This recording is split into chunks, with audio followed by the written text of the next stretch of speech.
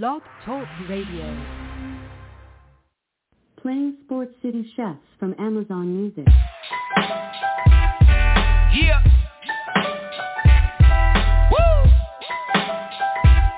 Let's go. Y'all need to sit back, listen, enjoy the vibe. Sip something, light it up, enjoy the ride. Cause the Sports City Chefs is on tonight. In the kitchen cooking up, they on the rise. Sports City Chefs, chefs. Sports City Chefs, chefs. Sports City chefs, chefs. Sports City chefs.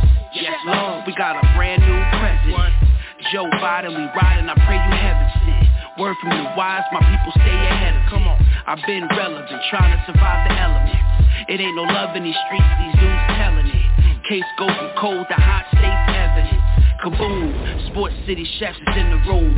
Cooking up hot topics to put up on your spoon. They well in tune, blown like a flower in June.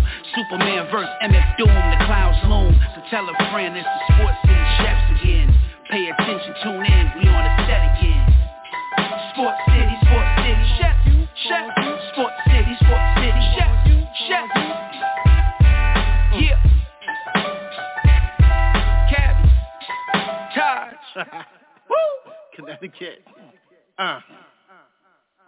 Cook off the blazing, loosened up the ties. Step aside, the kitchen. Tymeless is alive. Sports City, what is going on? We are in the middle, well, somewhat near the middle of June, and it's a bliss right now. There's about to be a couple of parties after 5, if you know what I mean.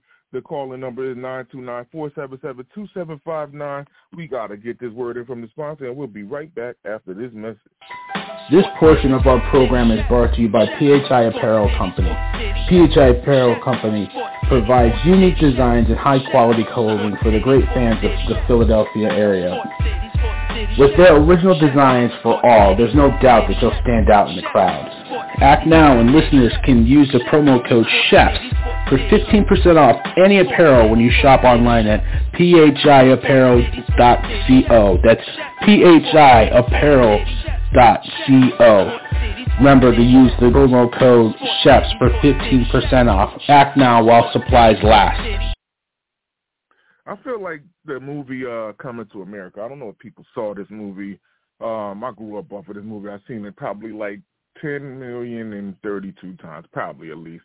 And it was a part when James Earl Jones, a.k.a. King Joffrey Joe, goes into Mr. McDowell's home to try and find his son, the king, because he's kind of mad that everything went down, and he found out that his son works.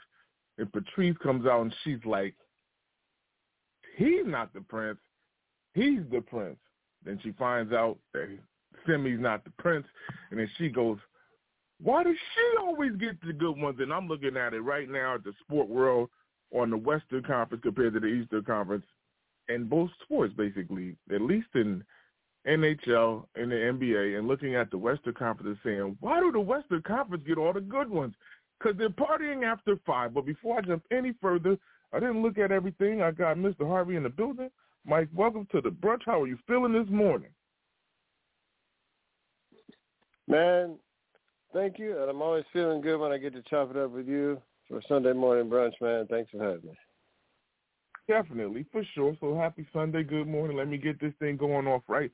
And then, like I said, it's like the Western Conference always gets the good one. So you had the Avalanche, you got the doggone Las Vegas Golden Knights, and the crazy part about the Golden Knights is it's kind of sad on why I remember and feel a certain way about this team, but it's always been carried in my heart to see them do well. Like, of course, I'm a Ranger fan, and when they started that season, I think it was 2017, October 1st, that's when the massacre happened on the Strip, and I was already locked and loaded 2 months later to go to Vegas. That's my thing on my birthday. Y'all all know I go there.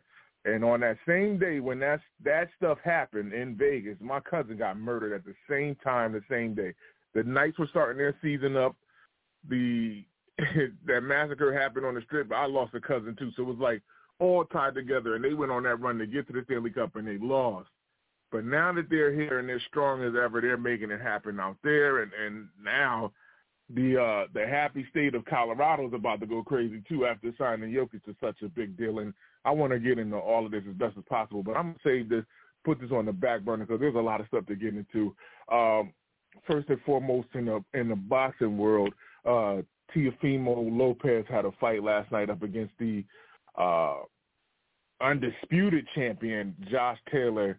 And people, when watching this fight, and I'm going to tell the truth, I love boxing to death. Boxing is one of my favorite sports. I have not seen much on Josh Taylor. I haven't. But through, I guess, melee or somehow, some way, he got all of the belts. And the way that fight went down last night between him and Teofimo Lopez looked like a champion. Like, there was nothing that you could tell me that Josh Taylor looked like a champion, like he was dominating the division or one big name in the sport. And in this fight, clearly, from what the judges outside seen, was something totally different. This is where I know the sport is fixed. But Max threw out the score that he had. He said he only had Taylor winning 2 rounds. And one of the rounds that Taylor was up, that he said it was close. He barely wanted to give him that round.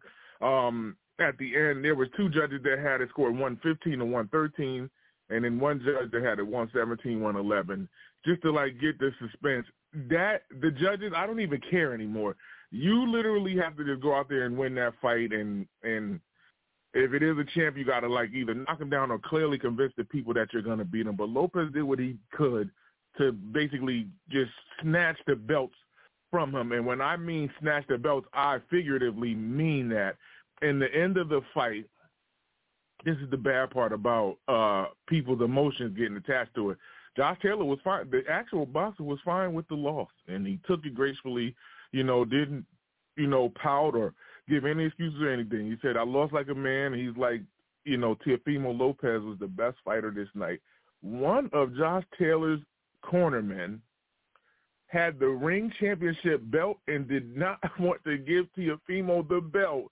He was holding on to it for dear life and wouldn't let it go. And Lopez was like, yo, you're disrespecting boxing. I beat him for that belt. And clearly this guy knows it. It was holding on to the belt. It was funny to look at this guy hang on to the belt like he had rights to it. And this is what the fight is all about. They're fighting for the belt. What are you going to hang on to it till the commission comes to you to tell you to give up the belt? But nevertheless, Lopez, a New York City guy, won the fight. And, a couple months back, he was saying that he didn't think he had it after the loss that he suffered, but now he has all of the belts. You had to see him. He had 8 belts on because he has belts in 2 different divisions. And, basically threw the question out to everybody, do I still got it or what? Because he questioned himself after he lost. He didn't think that he had it. But he clearly beat the crap out of Taylor. I'm sorry to say it like that. Taylor did not look like a champion by no means. I don't understand how he was undefeated and got the championship. It's like, who did you know? Who did you beat? What did it take for you to get this far at this point? But Lopez is back on top of the world, and I'll give him a lot of credit for doing what he needed to do, get back there. Now you got the people going to be chasing. Mike, your thoughts on what you've seen or heard about this fight, your thoughts on Teofimo or Josh Taylor moving forward? So the interesting thing with Taylor is he went 5 bouts in a row beating undefeated guys who had combined records of 133-0 in his journey to capture those titles. Now, I don't know if maybe ring rust played a part in this, with him being out 16 months or whatever. But at the end of the day, listen, Lopez's father even said it. He said, we're going to box and we're going to show him who the better boxer is. And that they did. It's been a real interesting road for Teofimo. Having pulled the upset a couple of years ago over Vasily Lomachenko, and then he kind of, suffered some bumps and then, took a few lumps along the way. But for him to rise back up and fight like he did last night, huge win for him. And to your point, I don't know how in the world any judge could have had that fight 115, 113. And I think we need to be holding these judges accountable, finding out what you saw. And so to me, if you score something like that, like you said, one of the ESPN judges said they had it 117-111 because they said it was almost like Teofimo sort of took the 10th round to kind of as a breather, and so they had some people had Josh Taylor winning round 10. But if you had that fight 115-113, you should not be allowed to judge any more championship fights for a while until you prove to me that you can actually judge a fight. Like, you need to be doing undercard fights, you know what I mean, like these 6 and 8 round, you know, maybe that Zayas fight from earlier in the night, who, you know, that's another story, but possibly up-and-coming Puerto Rican star right there. But, you know, a championship fight like that with that many belts on the line and you judge that 115-113, your card ought to be pulled as far as being able to officiate championship fights. Because at the end of the day, and you and I have talked about this before, I don't think that these judges are held accountable enough. But big win for Teofimo Lopez. And, you know, it's kind of a motto. We talked about it before, but sometimes you got to go through the struggles to really enjoy the fruits of success.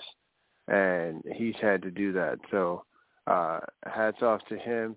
As far as Josh Taylor goes, you know, coming back off an injury, maybe some ring rust or whatever, if he's as good as some people were thinking he's going to be, then, you know, he'll have his shot to get back up there.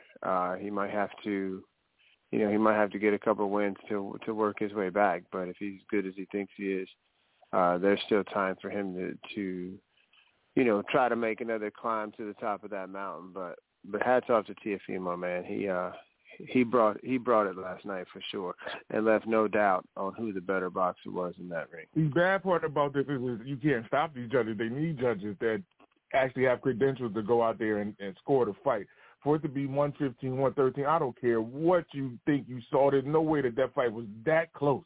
And then you'll get a fight like the Lomachenko fight up against Haney, where everybody in the world knew it was over for Haney, and they gave it to Haney.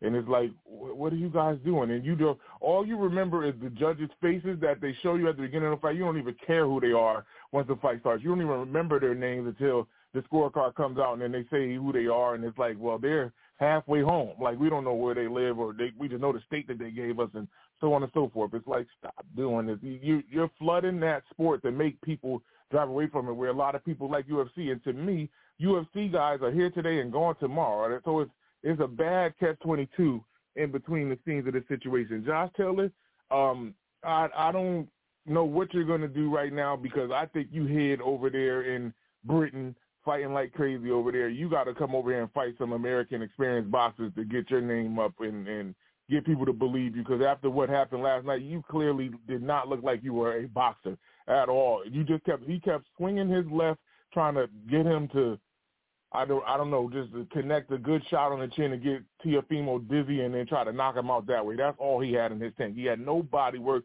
He could not move his head. He couldn't do anything in the fight game at all. It was getting tattooed left and right. It was even punches that Teofimo was throwing that you would not throw in a boxing match. He was jump hooking at him and connecting. Like, you don't see that in boxing. I got to tip my hat for Teofimo to come off of where he came from, to come back and get back into a championship realm and have all of the belts back with him. That's incredible work. Josh Taylor, make me a believer. I'm from Missouri. Show me. Moving forward for Teofimo, he was calling out the boxers at the end of that situation, but right now he said his legal situation was what he was looking at. He has to, you know, get custody of his son. And I definitely understand that so many people in my life have to go through that. And there's people are people, but so on and so forth. The incredible bout, I have to give him his credit, especially, just like I said, he had his depression state, shall I say, and he did it. And Till, I don't know. Your corner man, the commission, they better not let him up on that mat and the canvas anymore. Don't let him be in the corner.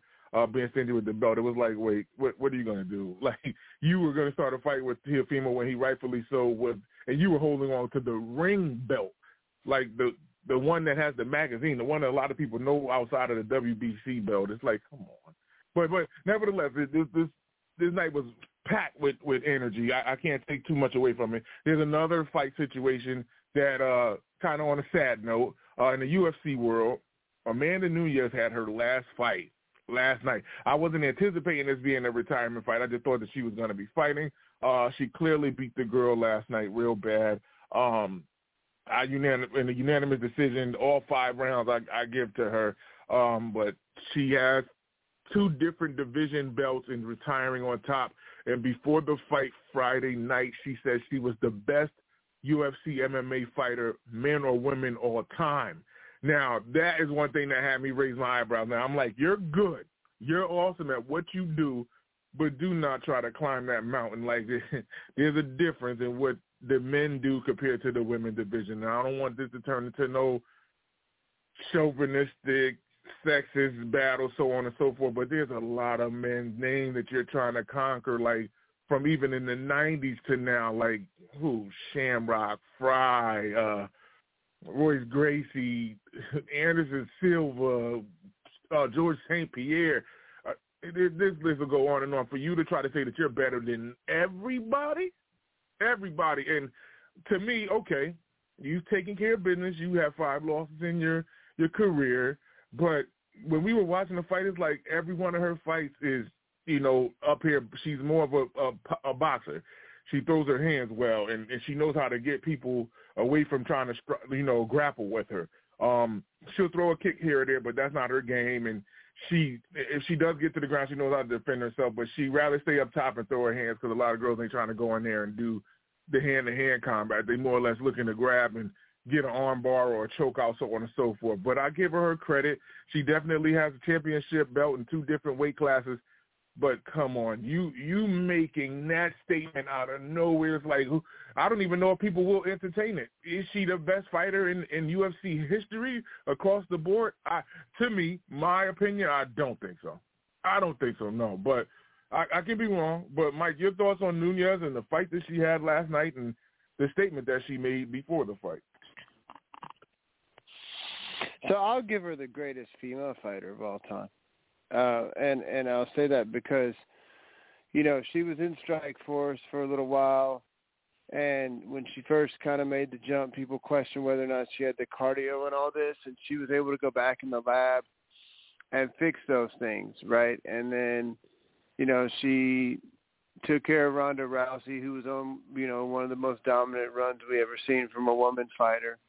And the only time that she's lost over the last few years, she avenged that loss with a convincing win last time out.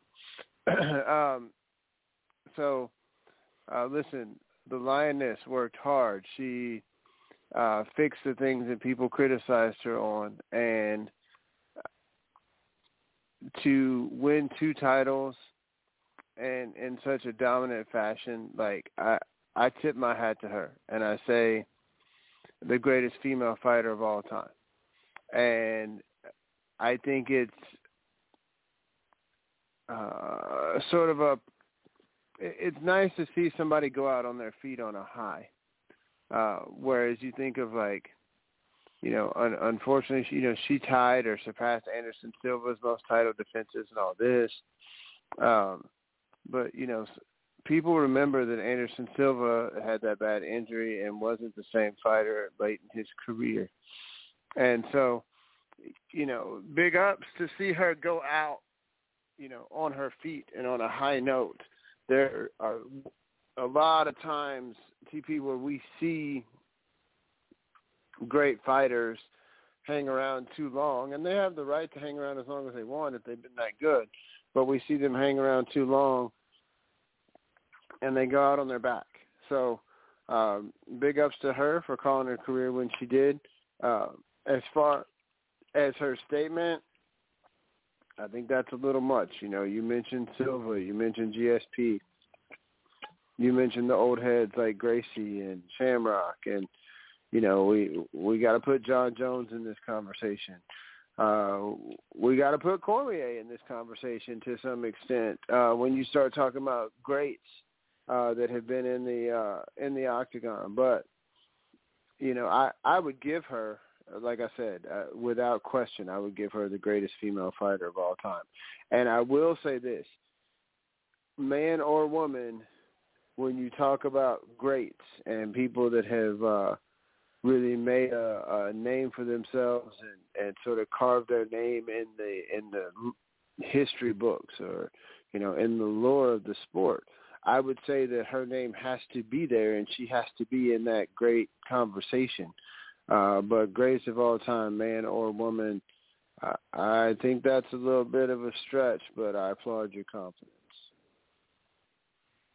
Yeah, I even forgot about Bones. Like, to me, she's not better than John Bones Jones at fighting. And to look at her fights, she don't pull the draw in none of the boxing. Oh, excuse me, I'm stuck on the boxing. None of the fighters from UFC that I mentioned compared to what she's going to do. And, of course, it's tougher for women's sports to get the draw of fandom to come around there and support it. But still, if you were that good, you would be able to pull people into the sport like that. People respect you in the octagon as a female to go in there and do your thing. I give you credit for that. But there's too many names for you to climb, for you to try to just say that and win a fight up against a girl that clearly did not – she didn't belong in that octagon with her at all. Yeah, but right now, at the top of my head, I give John Jones the leg up. I didn't even go to any of the heavyweights that like Stipe. Like Stipe's run before Stipe lost. Like there's a lot of names for her to just go out there and say that. But I give you credit. Job well done on your career. And she said if she would have fought Pena, then she maybe she probably wouldn't have retired because Pena is the one that beat her previously, and she went and regained that title back from her. But I don't know if she wanted to make that a trilogy or something. I don't know if Pena wants to call her back out or what. But make that happen and keep her around just so we can see, where her heart is. But if she's stuck on retiring and she's content with that, let her heart be filled with that and so on and so forth. But that's a funny way to leave, to have people have that question, like, is she? I beg to differ, and I love to start that conversation with other people. But it took away from the raw ability of what she has to now make me look at her like, no, don't do the LeBron tactic to say I'm the GOAT after I won Game 7, coming back from 3-1 down to the Warriors. Like, don't do that. Let people do it for you. Let people do it for you. Don't do that because now people are going to look at you like they're going to measure you. And now I'm the one measuring you, and I don't like doing that to people. I don't. But now there's a standard toward you, and I respect your fight game. You're awesome, but you're not in Mount Rushmore. You're not. No, you're not. Yes. TP, one of my favorite motivational speakers, he made this statement one time, and this really rang true with me, and it really hit me. And he said, when you have to tell somebody what you are, you're not.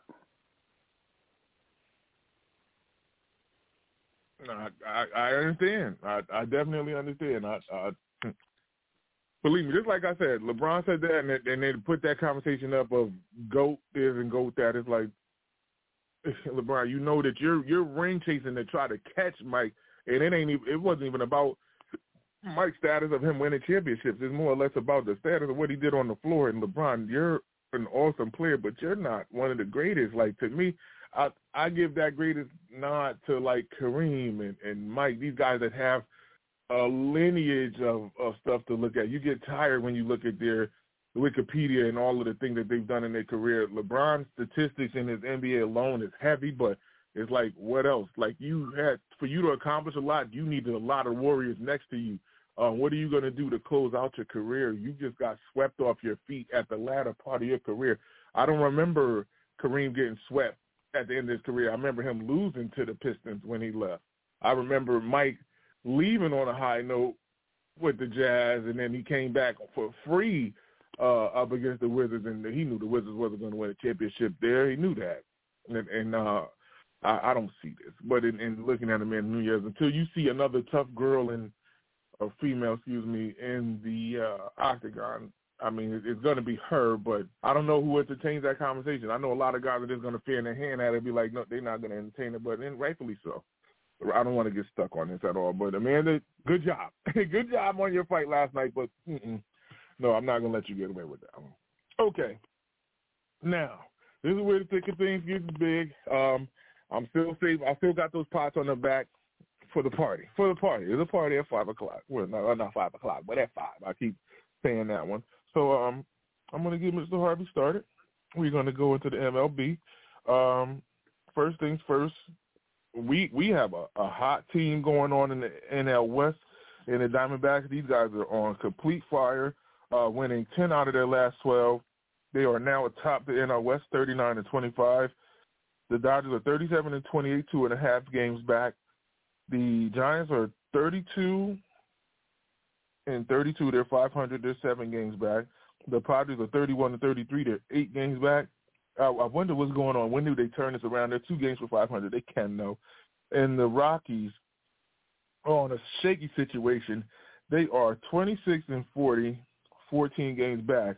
I'm wondering if the Padres could pick themselves off the canvas and make this interesting. But it does look good in the West. At least 3 teams are 500. The Padres are the one that you thought, well, at least I thought would be doing better at this point in time. They did have to come through so many different circumstances, especially starting the season without players, so on and so forth.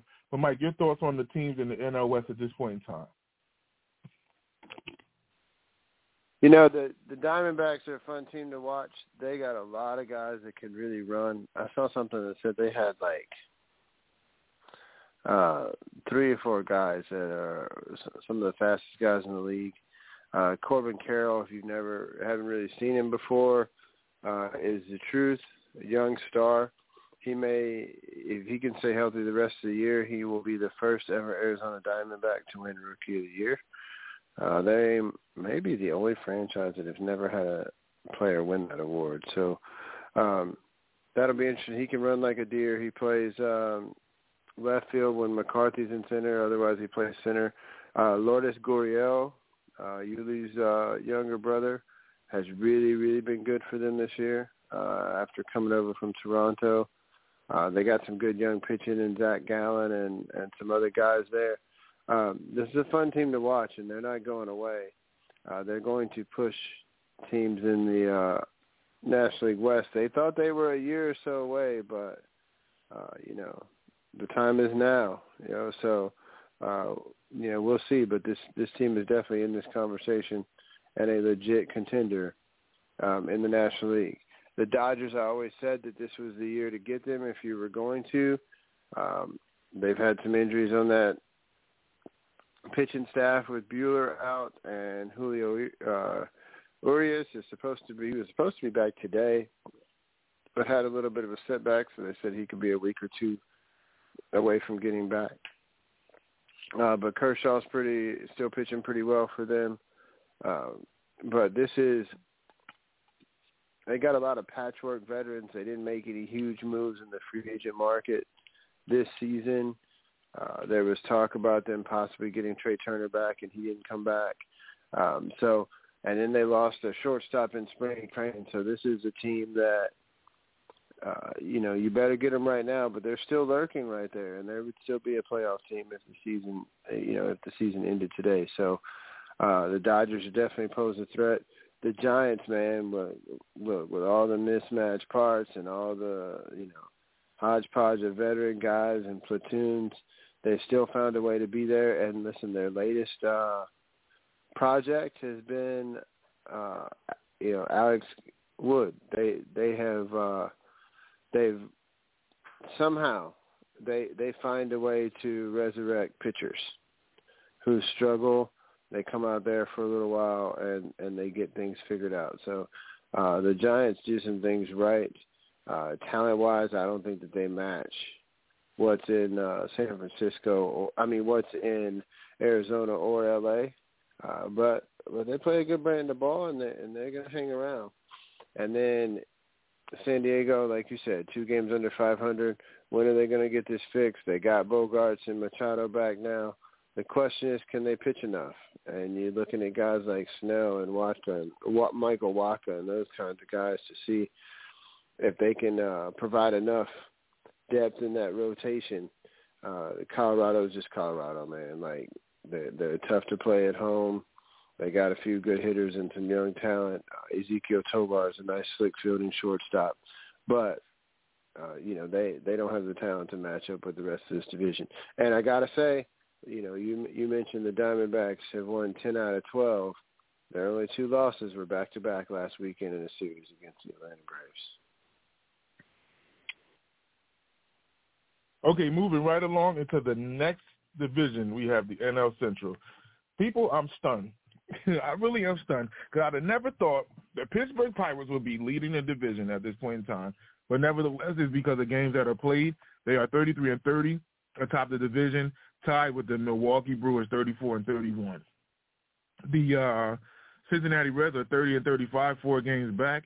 The Cubs are 28-36, they're 5.5 back. And the St. Louis Cardinals round out the bottom, 27-38, 7 games back. At this point in time, I am starting to agree with Mr. Harvey. The Cardinals are somewhat frustrating at this point in time, being double digits under 500 at this point in time. And it looks like they kind of changed places with the Pirates, and the Pirates are always at the bottom of the division, and the Cardinals are somewhere at the top or at the top of fighting for the division. Somehow, some way, it's like they flip-flop the situation. So, Mike, your thoughts on the NL Central, what's going on, and your thoughts on the 5 teams that have been mentioned? The biggest thing with Milwaukee is, can they hit enough?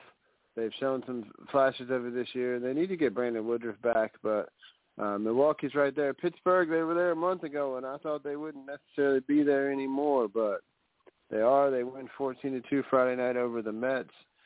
They've gotten the better part of St. Louis so far this year. So, listen, that team has found a way.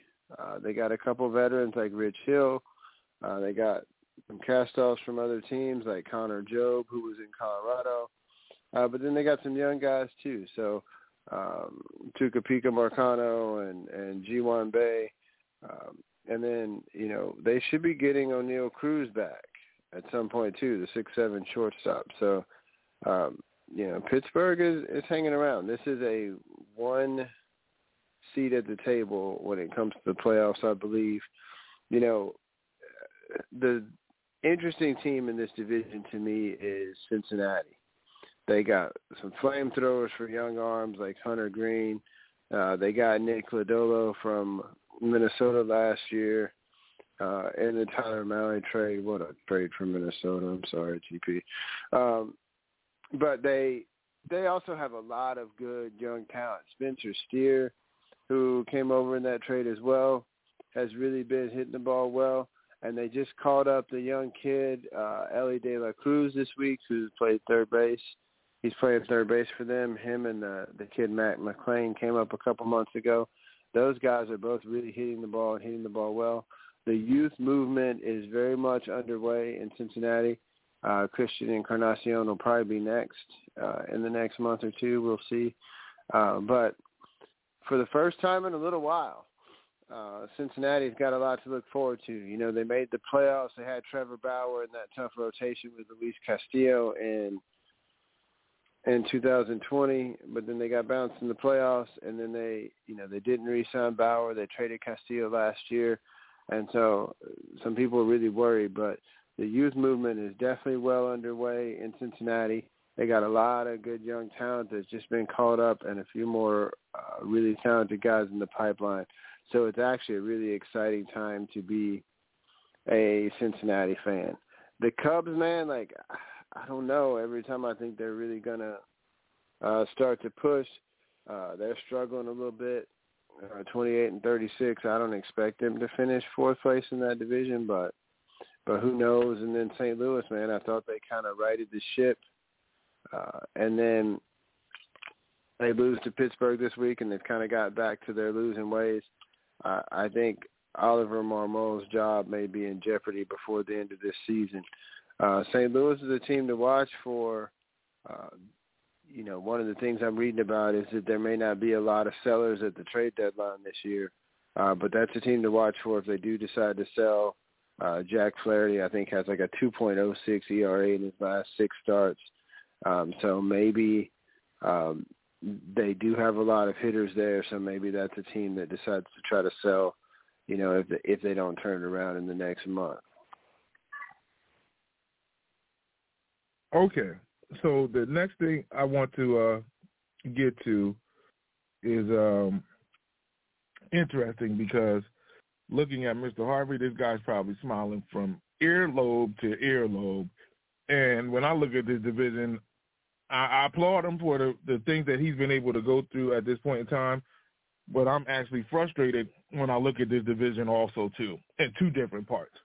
So first things first, the Atlanta Braves, 40-24, leading the division on complete fire, 7-game winning streak at this point in time, 8-2 out of their last 10. This is where I get real mad. The Miami Marlins are 36-29. They're 4.5 back from the Braves, and the Braves are actually playing well. Who would have thought the Marlins would be this good at this point in time? Wink, wink, raise my eyebrows crazy. Luis Arias is now batting .402. .402 when you trade him. Batting champ, insane, and they are playing off of him. It's like he's their MVP at this point in time. He should be in the race. He better be in the talk of MVP right now.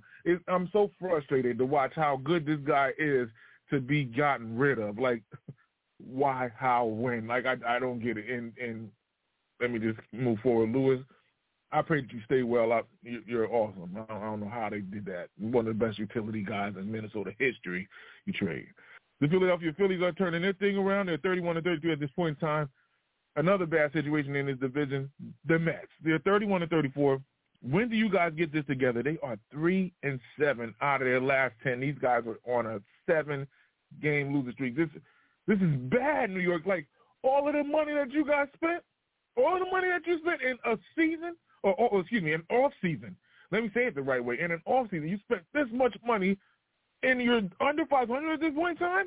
The Mets are really gonna Met. Like, when they say that slogan out here, I don't like to pick on teams that don't do well. You know, like when people have their slogans and so on and so forth, it's like, okay, leave them alone. Let them do what they got to do to get out of the dump. But it's like the Mets are going to continue to do this regardless, year after year. Like, 86 really was that far ago. Like, this is like incredible. With all of the names that you guys have, you guys are still struggling to get out of the dumps. Come on, Pete Alonso, this guy's one of the best bats in baseball. And this guy is just in the dumps because of you guys. And the Washington Nationals round out the bottom of the division, 25-38, 14.5 back. Mike, you being a part of the leader pack, like I said, I know you're probably smiling ear to ear. Tell me about the National League East at this point in time. Yeah, I think that there are definitely some MVP candidates in this division. You look at Acuna with 14 home runs and 27, 28 stolen bases, whatever it is, and 333 batting average, playing some really good defense in right field. And the supporting pieces are starting to come around. This Braves team has still not been hitting great with guys in scoring position. You figure that's going to come up at some point. But another good young pitcher. They just happen to find these guys. A guy named A.J. Smith-Schaber, 20 years old, makes his major league debut on Friday night, 5 2/3, gave up 2 runs, neither one of them earned. So he's doing a nice job for them. Then you look and see the Marlins. The sad thing about the Marlins is they only play in front of 5 people every night, and that's the family members of the players that decide to show up. So, but they got a good squad, and this is a team that they got a lot of good young arms, not just Sandy Alcantara, but Braxton Garrett and other guys. They got a lot of good young arms. If they hit enough at all, this is a team you keep letting them hang around, and they're going to be a problem. And you said 36 wins. They're right there. So that's a team that I'm impressed by. They got a few veterans on that team as well, like Garrett Cooper and Yuli Gurriel, who's doing a decent job for them to go along with Arias and Chisholm. And, so they're doing a nice job in Miami. It's just a shame that very few people are seeing them play. Listen, Philly, Zach Wheeler almost had a no-hitter the other day. You feel like they're going to right the ship. Bryce Harper came back in record time off of an ACL injury. He's hitting 287 right now, but the power has not been there. And Bryce Harper is supposed to be kind of a thumper in the middle of that lineup. But now you got Alec Boehm out, and you're missing a few pieces. And Trey Turner, I think, is feeling the pressure of that contract high. He's chasing a lot. He normally has been really selective at the plate in his career. It's kind of a guy who has the potential to be sort of a 30-30 type guy. But I feel like he's feeling the pressure of that contract and pressing a little bit too much. So they need to get him right as sort of the igniter at the top of that order. They've even dropped him down in that batting order some or whatever and tried to do things to sort of juggle right there. So, but I think Philly is going to get things right. We'll just see if the power comes for Bryce Harper. And then, they're still feeling the effects of having lost Reese Hoskins for the season. So we'll see in Philly. I'm impressed with what they've been able to do on the mound. So I'm still not sold on that bullpen. The Mets, man, I keep thinking they're going to turn it around. Scherzer's banged up, but he said he's not going on the injury list again. He's going to try to gut it out the rest of the year, but he doesn't look like himself on the mound. Verlander's kind of Jekyll and Hyde, which one's going to show up.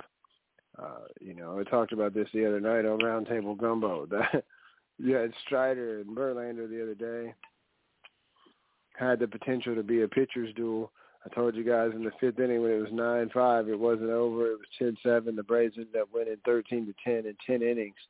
The Mets, with the kind of money they're paying, they definitely did not expect to ever give up 13 runs on a day that Justin Verlander starts. So they got to get this thing right. And now with Alonso out for a little bit of time, that puts even more pressure on them.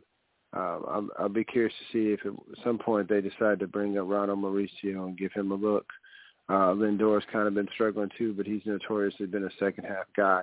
So we'll see if he can get that turned around. And then the Washington Nationals, man, like they got some good young players, and you just kind of putting those guys out there and letting them play and let them kind of grow. They didn't expect to win, but not a whole lot of pressure in Washington. You got the young catcher in Kiva Ruiz. You got C.J. Abrams. You got Lane Thomas. You got a bunch of young guys, Josiah Gray, Mackenzie Gore, and that pitching staff. They're not striking a lot of guys out, but they're also not striking out a lot offensively either. So, I feel like this team is just kind of on-the-job training for these guys to figure out who's going to be part of that nucleus moving forward, as they, pretty much had a fire sale over the last couple of years. They traded Trey Turner and Max Scherzer, and then the following year they trade Soto.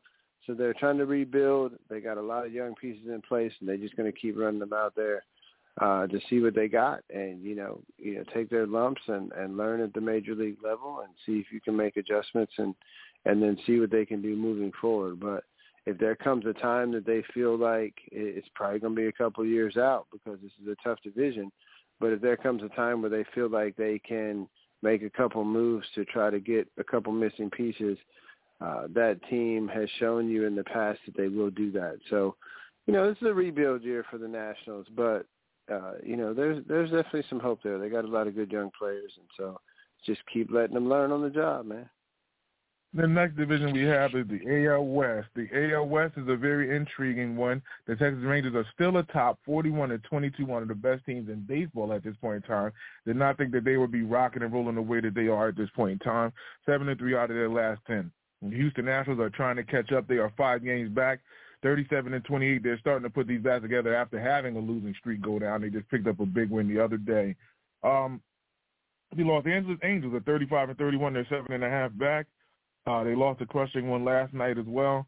The Mariners are the team that they did lose to. They are 31-32 at this point in time. They're 10 games back. And the Oakland A's, worst team in baseball, 16-50, 26.5 games back. But they are on a 4-game winning streak. I hope you guys are hearing me. The A's are on a 4-game winning streak. I don't know if they can continue to try to make this somewhat of a cleanup situation. I know they won't get back into the race of 500, but at least make these people in Oakland feel good at their last couple of seasons or season having a baseball team, and they are on a streak. So I do got to give the A's that. I've been picking on them far too long. At least I want to see them play some type of baseball. Maybe you guys are going to start to be dangerous. We'll see. Mike, your thoughts on the AL West at this point in time? I knew that the Rangers would be good. I had picked them as a dark horse to win, but thought they would probably finish second in that division. You got Corey Seager back and Simeon doing his thing. That offense in Texas is scary. And then they're getting some pitching from guys like John Gray. And, it's sad to see DeGrom out, having to go through Tommy John again. We'll see if he even comes back and can have anything left in his career. But guys like Gray, like Andrew Heaney, like Dane Dunning, those kind of guys are at least getting it done for them on the mound right now. And, with the way that offense has been swinging it, most pitchers are getting some run support and being able to kind of relax and just sort of throw the ball. So Texas, that offense is a serious problem. I'll be curious to see if, in the next month or so, if they decide to try to make a move to get another pitcher, or if they can find a team that'll part with pitching. But also, what's the cost? Because Texas has, this is not the end-all for the Rangers. They have some guys like Jack Leiter and Luis Acuna, Ronald's younger brother, in their farm system on the way up. So there's a lot of talent in Texas. And, you're starting to see the result of a team that has been kind of down for the last few years. They were able to accrue some talent through the draft and through other means. And so, they make a couple big free agent moves last year, and you're starting to see it come to fruition on the field for the Rangers. Houston trying to make their run. We'll see. They still need to get a couple of guys healthy, and Jose Abreu needs to find a way to right the ship a little bit at first base, but they're right there. The Angels are about where I thought they would be, about third place, just kind of sitting sort of middle of that pack. We'll see if they can piece it together. I actually thought the Rangers would finish – I thought the Angels would finish fourth, and they still might. Seattle getting the win over them last night. That's a team that everybody thought was on the verge of making the playoff, being a playoff contender and maybe contending for that division. I thought they had a shot at it. They've been struggling some, but Julio Rodriguez looks to be righting the ship a little bit. I think he's got 12, 14 home runs, something. So his power starting to show. It looked like, for all the world, that he was going to go through a serious sophomore slump. But it looks like he's finding his way out. And then, you mentioned the A's, man, and, listen, the future has looked sort of bleak there. I'm a believer that you got to have at least 6 really good bats in your lineup in order to get it done. And so as they're rebuilding, I see 4 right now that they're kind of hanging their hat on. Brent Rooker, who went through a slump, but looks like he's kind of coming out of it. Former Twin, spent a little time with the Royals and the Padres, but was highly drafted coming out of college. You got him. Ryan Noto looks to be the real deal at first base for the A's. He's doing well. Shea Langeliers, the catcher they got from the Braves and the Matt Olson deal, is looking pretty solid. And then they also made a trade going into this season for J.J. Bleday, who was a very high draft pick by the Marlins out of Vanderbilt. And they traded A.J. Puck over there, who's doing a nice job as the closer for Miami. But Bleday is starting to kind of show signs with the bat. So we'll see. You got young guys, you got some veterans, and obviously, like you said, they won a few games right now. Not going to get back in this race, but at the end of the day, I feel like the A's, kind of like the Nationals, they're trying to give these young guys chances to play and see what they have for the future, because it's at least going to be a couple of years out before they can really contend. But Noto's showing signs, and they brought up a guy, Jonah Pride or somebody playing third base, who has shown a little bit of signs of being a legit major league player as well. So we'll see in Oakland. They've gotten a lot of prospects back. They better hit on some of them because they've traded away a lot of talent that's making a lot of noise around Major League Baseball. So the interesting thing with the A's is going to be, where do they end up? Do they end up going to Vegas? Does another city jump into this as they're trying to figure everything out? Or does some kind of miracle happen? They end up staying in Oakland? I'm not sure. It's kind of a train wreck situation in Oakland, California right now. Okay, the next division I have, and this is the good, the bad, and the ugly in my life. The worst division in baseball, the AL Central. The Minnesota Twins, I have to be happy that they're doing this. They are 33-32 atop the division, a game above 500. a ton of injuries, too. I could talk on and on about what's going on in Minnesota. These pitchers are pitching well and just not getting the run support, and this is where we sit right now. 5-5 out of their last 10. The Cleveland Guardians are 30-34. They're 2.5 back, 6-4 out of their last 10. Actually playing some good ball as of late. We'll see if they can make this even more interesting after splitting a 4-game series with the Twins. The Chicago White Sox have been actually playing well.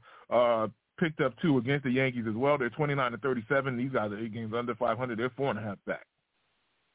The Tigers have been on a skid. They're 26-36 at this point in time. They're 5.5 back. They are 1-9 out of the last 10. They're on an 8-game losing streak. And the Kansas City Royals, one of the worst teams in baseball, also they're 18-46 at this point in time. They're 14.5 back as well. Mike, your thoughts on the struggling AL Central from top to bottom? I'm going to go from bottom to top just because Kansas City, you got Bobby Witt, who is still junior, who is still showing some signs. But this team is, man, is bad. They have the potential, and Kansas City has had some bad teams over the years, but they have the possibility of being the worst team that Kansas City has ever fielded. So that tells you something. As far as the Tigers, man, the Riley Green injury couldn't have happened at a worse time for that young man.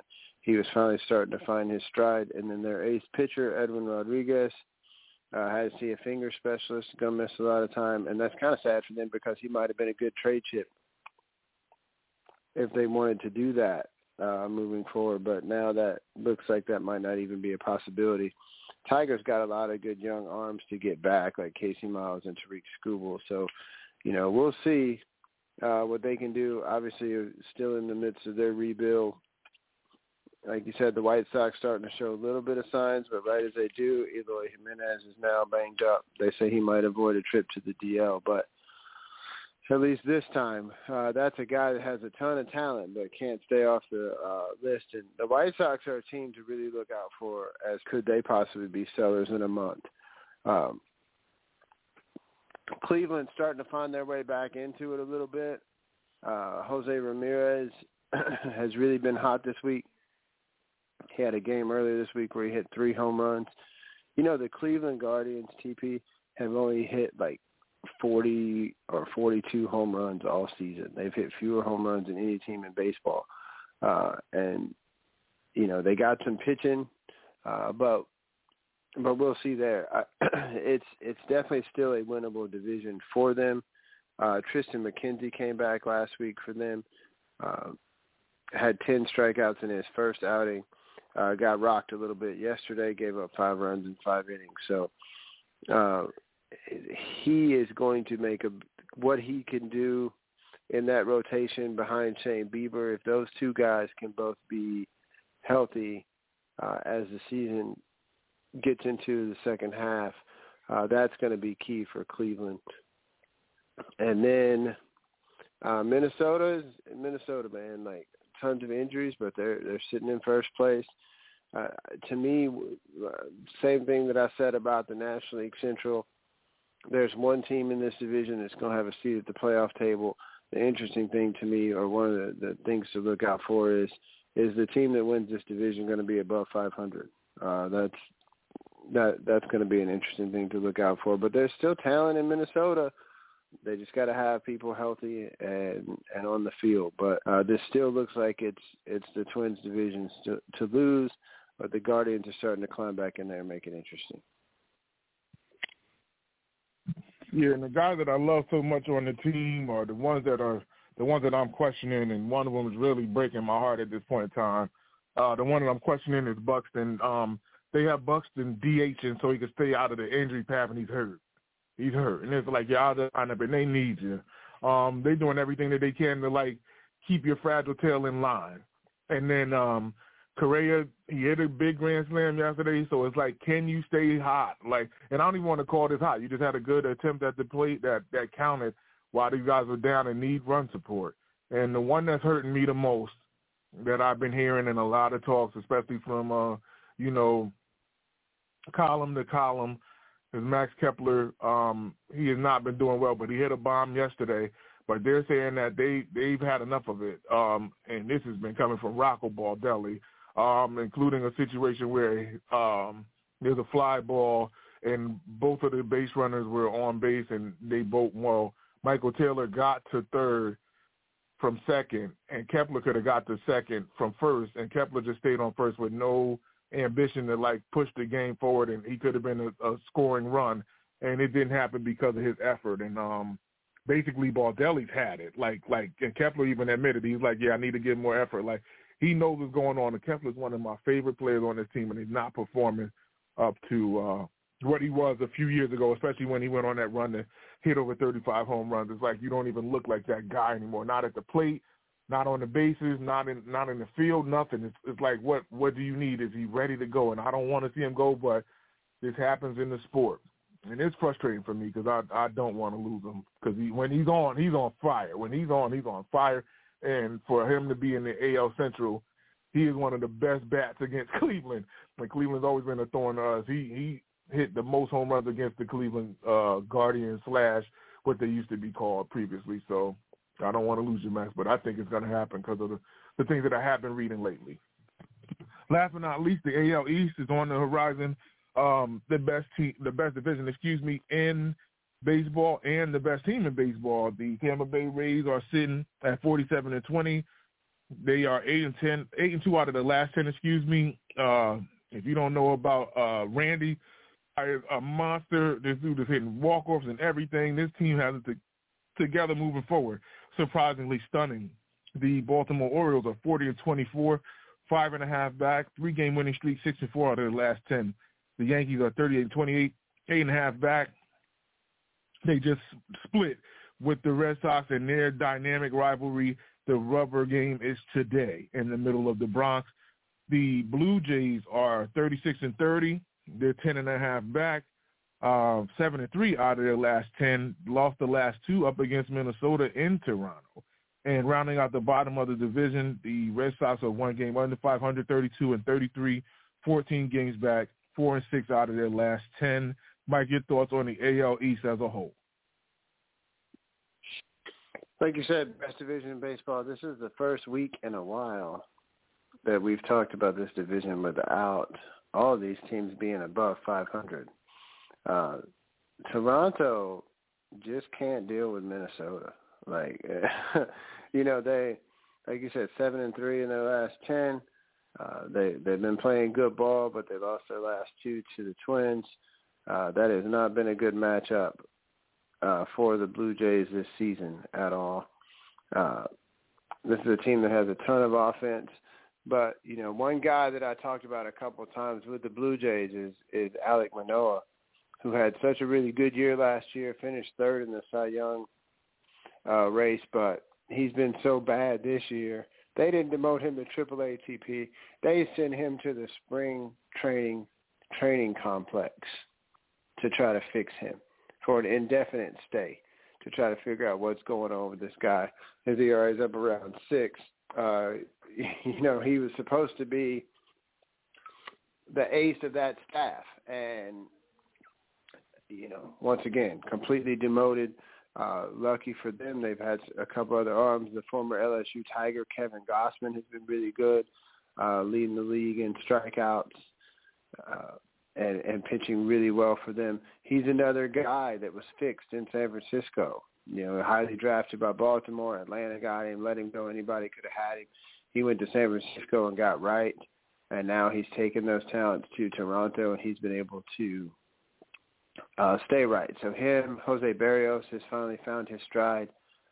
Chris Bassett's been pretty good for them, and so has Kikuchi. So if they can get Hyun-Jin Ryu back at some point, if Manoah could fix things and they can get enough pitching, they have an offense that is really good with Springer at the top of that lineup. And then just going down the order, guys like Bichette and Vlad Jr. and those guys. Brandon Belt, another guy from San Francisco, has had a really good season for Toronto as well. So that offense is really good.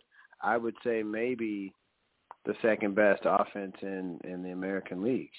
But they got to pitch enough, and they got to get things done in the bullpen. Jordan Romano has been kind of hit or miss. Looking at the Yankees, man, he just got to find a way to get guys healthy.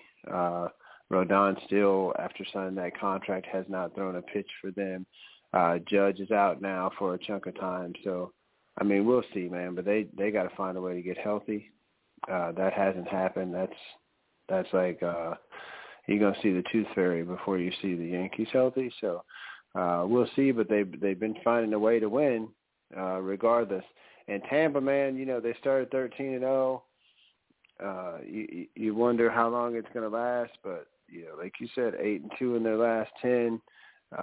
This is a team that is definitely going to be reckoned with, even though they've lost a couple of starting pitchers that were supposed to be big pieces in their rotation in Rasmussen and Jeffrey Springs. The kid Taj Bradley.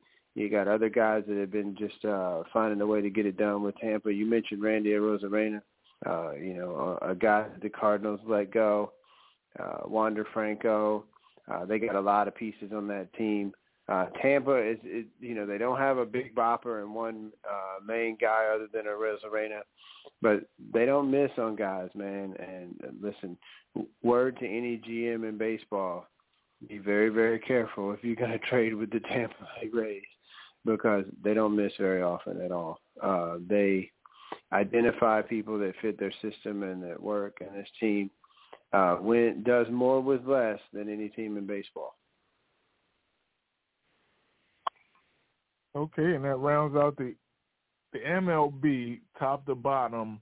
I wonder who wins this rubber match today in the middle of the Bronx, man. And everybody out here is basically a Yankee fan, and the Red Sox need this to get to 500. The Yankees need this to keep their momentum, especially while Judge just went to the IL too. So this is interesting that this Yankee team is not escaping the injury bug by no means. That bug is hanging around the Bronx, New York. Okay, so now these pots have been boiling far too long. The caller number is 929-477-2759. Do the first one as quick as I possibly can because, like I told you, my heart is kind of involved in this situation, and it's my home away from home. I want to go to Vegas. I want to go to Vegas. Before they start partying, they're going to end up shutting the strip down. I know it. If they win this doggone thing, Vegas is going to be on complete fire. And it's summertime. I could just imagine the party that's going to be going on down there. Well, they are up 3-1. And they are heading back to paradise for Game 5, looking like they're going to end up closing this. If you're lucky to be in the Valley Tuesday night, I'm jealous. I envy you. Everything else that comes with it, all of the bells and whistles, because I could tell that Tuesday night is going to be hectic. I mean, every day is a weekend out in Vegas. I don't care what day of the week it is. It's still always going to be fun, and I wonder what type of celebration they're going to have plotted. Like, are they going to save it for the weekend? Are they going to do it in the middle of the week? Who knows? But they are taking care of complete business up against the Florida Panthers and sole control of this situation. They clearly look like the best team in hockey at this point in time. Mike, your thoughts on the Knights or the Panthers at this point in time? Do you think the Panthers can make this interesting and win 3 straight to force us back to a Game 7, or do you think Vegas closes this out Game 5? Your thoughts on this series out there in Sin City? I think they probably close it out in 5, man. Florida bounced back and won Game 3 to make it 2-1. They had a chance to even the series, and they weren't able to.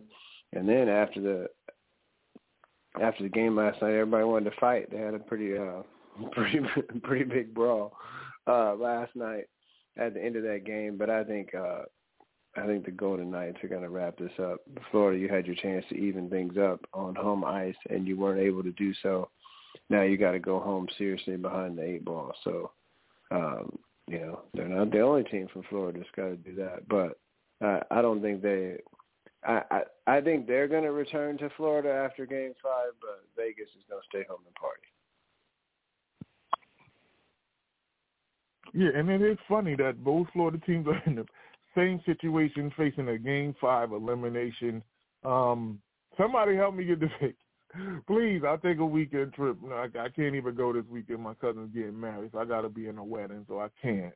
But I would love to go, and I'll miss all of this stuff. But anyway, man, Golden Knights, you deserve it, man. And this has been, 6 years in the making of when you guys started this out on a raw note, and the rest of the country were with you with all of the bad stuff that happened. I was with you because I went through the same type of turbulence in my life to gun violence. The same thing that happened out there in Vegas happened here on the East Coast as well. So an emotional state for me to watch Vegas go through it. And that's a place that I go to let my hair down, even though I don't have long hair. But still, yeah, and I'm with you, Golden Knights, even though I'm a diehard Ranger fan. But I love to see this get accomplished. And the Panthers, let me not take too much away from you on the job that you've done. You guys dominated your way through the Eastern Conference run, taking care of business up against a Boston team who everybody clearly thought how hot the Bruins were all season, that these guys would be the team in the Stanley Cup final. They are not. You guys knocked them off. And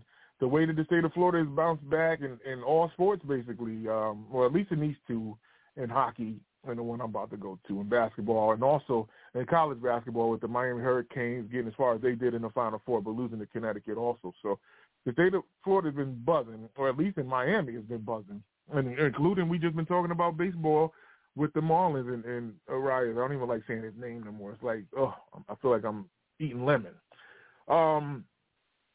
Now, as best as I possibly can, Game 5 again, like the party at 5. These are the parties at 5. The blow smoke state of Colorado is going to be partying at 5 pretty soon because I don't think Miami has what it takes to get out of Denver alive. They went back home and lost 2 games back-to-back in which they had momentum, home court advantage and everything, and Denver was like, oh, no, you don't.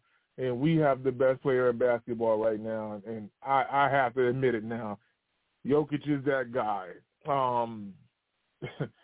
I don't even know what to say about this team because it not only is he that good, it's like his energy is feasting off of everybody else too. Like the rest of the team is following him, and they know they have to step up. It don't have to always be him, and that's what I thought it could happen. The way to beat the Nuggets was to let Jokic go crazy and stop everybody else. Nope. Everybody else is going crazy. Aaron Gordon putting up a damn near 30-point night. You got Jeff Green hitting big buckets. Bruce Brown is coming up with big nights, scoring over 20. I mean, the list goes on. And then outside of all of this melee, Jamal Murray is like the co-MVP. You don't even know if you want to go just total Jokic, even though Jokic is the big money, big name guy. But Jamal deserves as much credit as Jokic has. And I don't think there's a guard on Miami that could guard him. None of them. For even Jimmy. If you put Jimmy there, he's hitting shot after shot, fadeaways, everything that he want to do, he's getting a shot that he wants.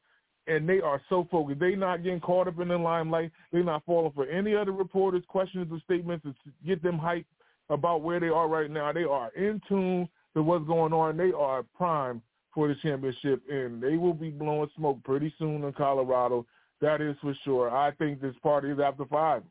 In both situations, whether it's in Vegas or it's in Denver, two of the party cities in America will be partying pretty soon. Mike, your thoughts on this situation where the Heat are facing elimination also? Do you think they could save themselves? They already won a game in Game 2 in Denver. Can they win Game 5 in Denver, or does Denver start dancing in the streets of Colorado? You know, it's the first time they've ever been to the finals, and now I think they're about to climb all the way to the mountaintop. And I give credit to your Georgetown alum, Mr. Jeff Green. One thing that he did after they lost Game 2 and were heading back in to Miami, he had all the players and everybody over at his house. They had a big spread and lots of good grub and just kind of all hung out sort of as a team, as a family, and spent time together just to kind of get their head in the right place. And I think that probably helped some of these guys not get sucked into all the distractions and partying that is South Beach. You and I talked about before that a lot of teams can get down there and get sucked into everything else and got their mind on everything except for basketball. But this Denver team definitely, took it as a business trip and went down there to South Beach and handled their business. Jimmy Butler kind of put clamps on Murray in Game 2. They were able to adjust, as we talked about earlier this week. And then the interesting thing to me with Denver, and I'm going to go into this a little bit more in depth on another topic, but the interesting thing to me with Denver is this is a team. This is a collection of guys. It's not just about trying to put 3 stars on a team and make everything else work.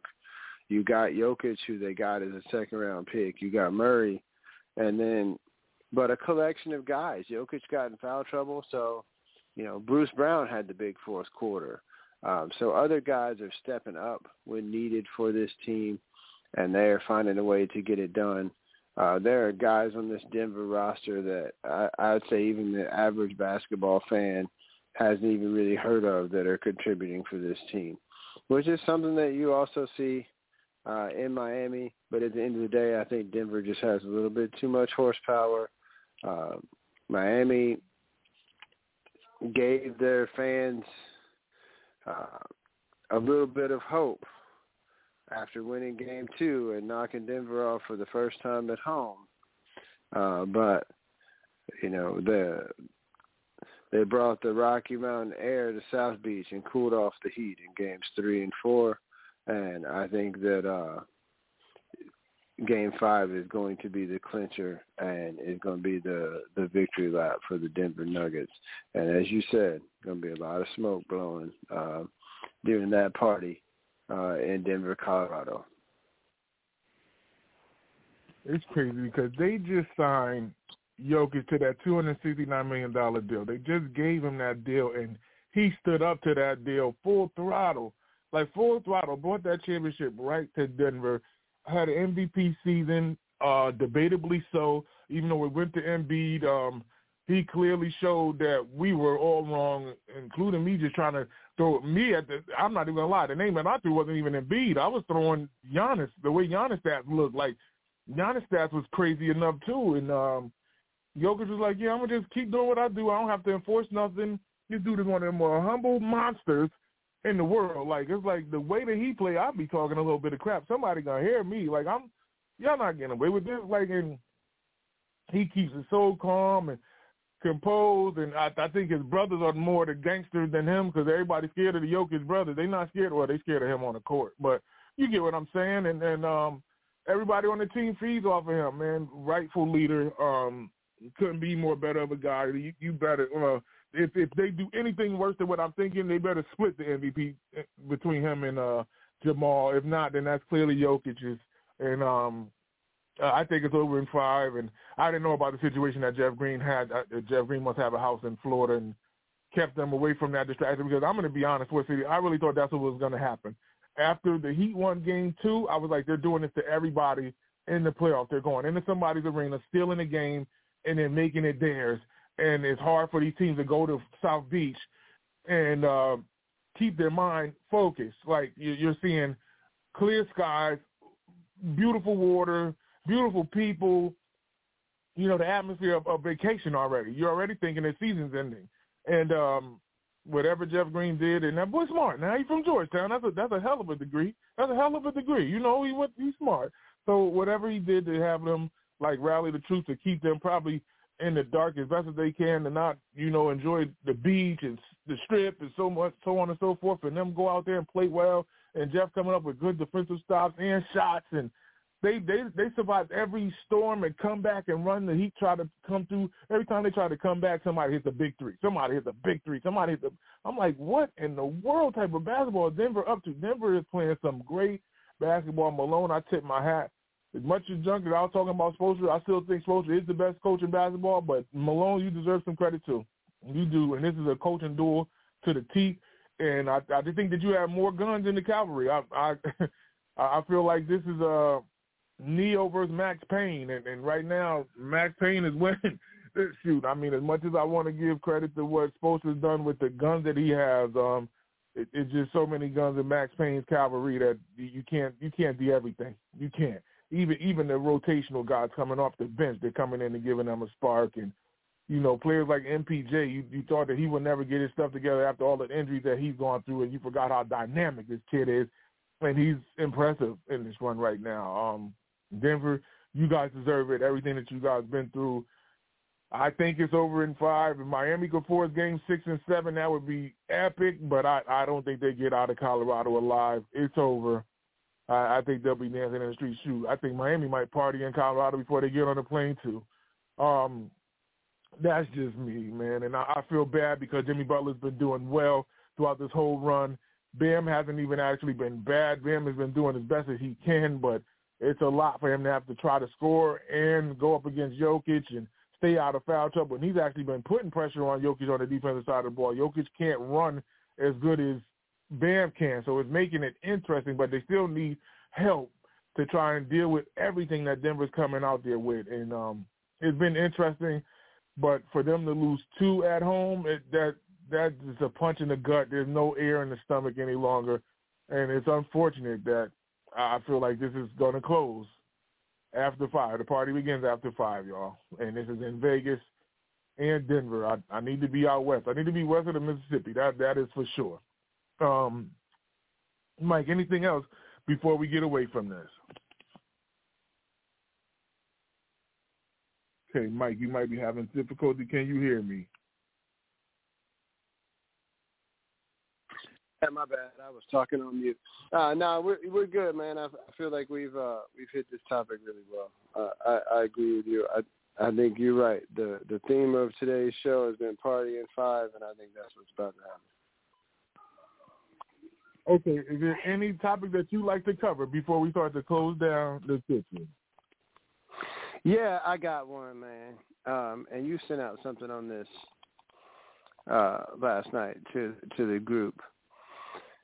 I'm hearing a lot of talk about how LeBron James may be feuding with or at odds with Rob Pelinka and all this in L.A. And how, he wanted to get Kyrie, he wanted to do this and that and figure out a way to make this run. They almost messed up that roster when the players pushed hard to get – well, no. They didn't almost. They did when the players pushed hard to get Russell Westbrook. And I kind of feel bad for Russ because it wasn't really his fault. But you had 3 big contracts, and then you kind of had to just sort of throw together whatever ragtag bunch you could around them.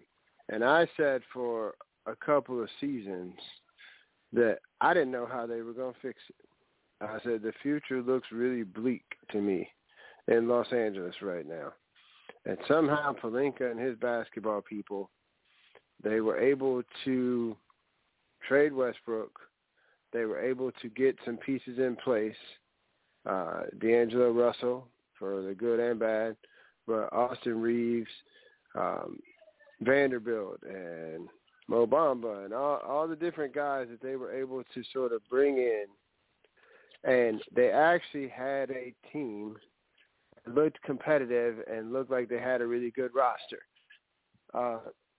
You never could have convinced me until late in this year that this team could have made the Western Conference Finals.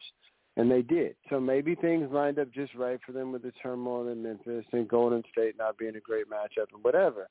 But this team made the Western Conference Finals because they finally made some moves to try to bring in some pieces that would work for this team.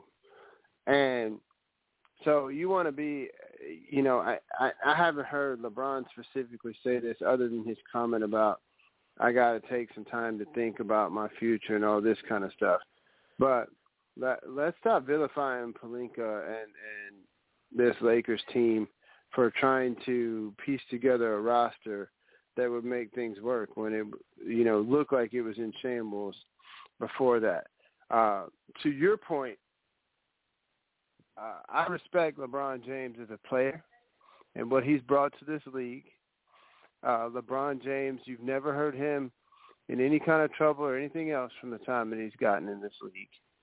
You also have read lots of stories about lots of great things that he has done to try to help less privileged people, to try to put together schools and, his school and providing college opportunities and other opportunities for kids. He's done a lot of great philanthropic work, if you will.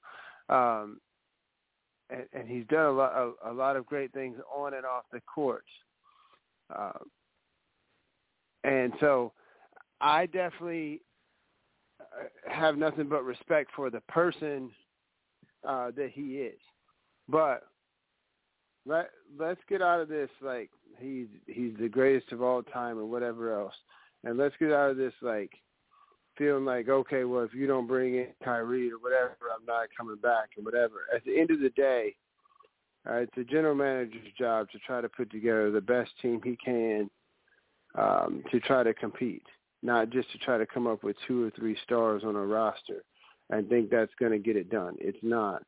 And if, you're not willing to work, or if he is making waves, trying to vilify Lakers management and whatever else, then maybe it's time to move on.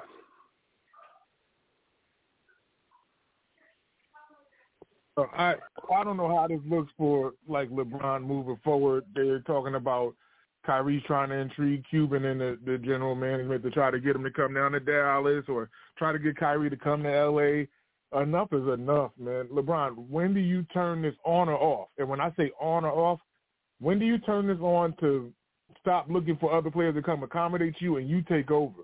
Or when do you turn this off and say enough is enough of this career because you're really just playing until your son gets here and then you're just going to quit and just be like, I'm passing the torch? It's like, yeah, okay, we get it. You like, let your son be his own man, because if he doesn't play up to your ability, then you're kind of putting the biggest weight of the world on his shoulders. And I don't think he's going to be like you or like a Carmelo or like he has some big shoes to fill. And we get lucky that there's guys like Ken Griffey Sr. and Ken Griffey Jr. that pass the torch and seen his son excel better than the father. You got a big face and shoes to fill for Ronnie to come in here and deal with. And I think in all of the havoc that you wreaked in L.A., it's only going to get worse. These guys don't really have much to build off of. Like, you guys have to work with what you got there, and they're already talking about trying to dump some of these players because it's just not really working. I think Reeves is one of the names you keep. As much as young people will talk about Anthony Davis, you got to keep AD because AD's young. I mean, he's still in his 20s, but his body's been through everything, and LeBron's going to leave in, I want to say, 1 to 3 years. When his son goes to college, and if he's a one-and-done, I don't even think he's a one-and-done player, but of course he's going to be one-and-done because of his name of LeBron James. He'll be in the league just because of that. But he's going to end up going to a bottom-feeding team. LeBron is going to end up going to the Wizards or, a team that's fighting for life to be better. Like, I don't even see that happening, but this is what it looks like. And in that GOAT comparison stuff, Mike was stuck with what he was stuck with.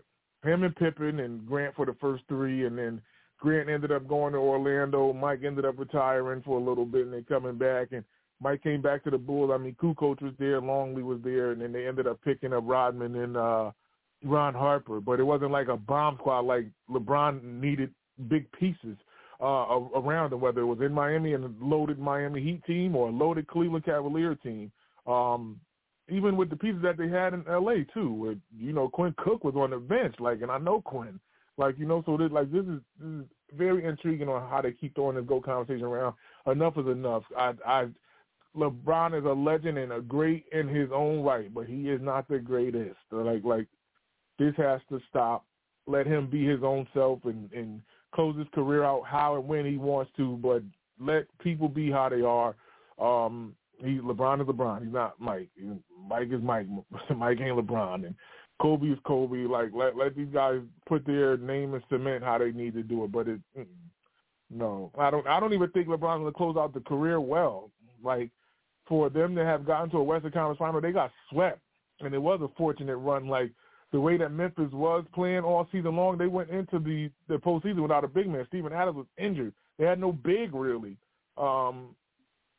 And with all of this melee that's around John Morant can't get out his own way. And I know that's because he's fairly young, but he has to figure life out at this point in time. He's responsible for a lot of money, and he can do what he wants, but it's costing him at this point in time. But nevertheless, we will see how the Lakers move forward. A lot of questions need to be answered, especially going into this season, but at least in the next 2 to 3 seasons, what happens? I mean, do you really want LeBron to play 24 years of basketball? Like that's what you guys are looking forward to? We'll see. I don't know. All right, Mike, anything else that you have before we start to shut down the kitchen? No, man, I think I'm good. Sitting there watching Djokovic go for his record-setting 23rd Grand Slam at the French Open, trying to get that done. So, listen, Serbia is having a run with Joker in the finals, and now, yep, and he just got it. So, 23rd straight, 20th Grand Slam, past Rafa Nadal for most Grand Slams ever in the sport of men's tennis. So, big win for him. Serbia's had a run of good fortune in the world of sports with Joker and now Djokovic as well. So, that match just completed, and he just won the French Open. Congratulations to one of the most rangiest tennis players I've ever seen. His dominance to me is almost like Pete Sampras back in the day. I was just talking about Novak the other day. It's crazy for the feet that he's on at the age that he is and to cover the court as best as he can. Mike, give me a plug, close out, shout out, anything that you'd like to promote as we shut the doors here at the brunch. Man, as always, I like to begin all my plugs and closeouts, man, with much love and respect to you, man, my brother from another mother. Without you, I wouldn't be part of this Sports City Chefs family, man, and it's a pleasure and a privilege, and believe you, I don't take it lightly. Listen, check out our blog, websites, everything we got going on. We got shows throughout the week. We got the Callers Cookout on Wednesday night. I'm not sure if we're doing a front office show on Tuesday or not. Roundtable Gumbo on Thursday. The head honcho and Sirius both came in and joined Chandler and myself on Thursday nights.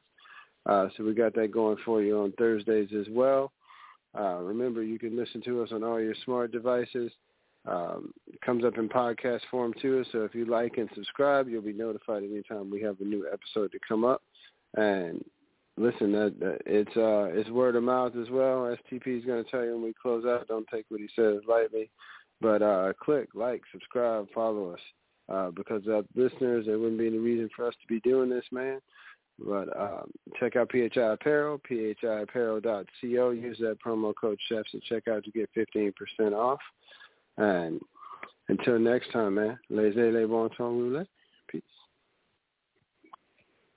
Like he said, check us out throughout the week. We will be in here as much as possible, crammed in the week.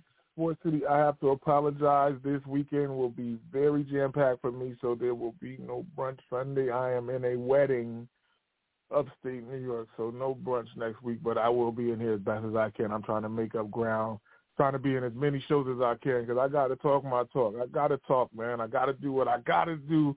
I like to eat. I'm a big boy, man. Mom ain't raised no fool, man. So y'all stay focused, stay around. Y'all stay healthy, stay safe. Yes, parties after 5 west of the Mississippi. If you got an extra ticket, come get me, especially if you're going to Sin City, that is for sure.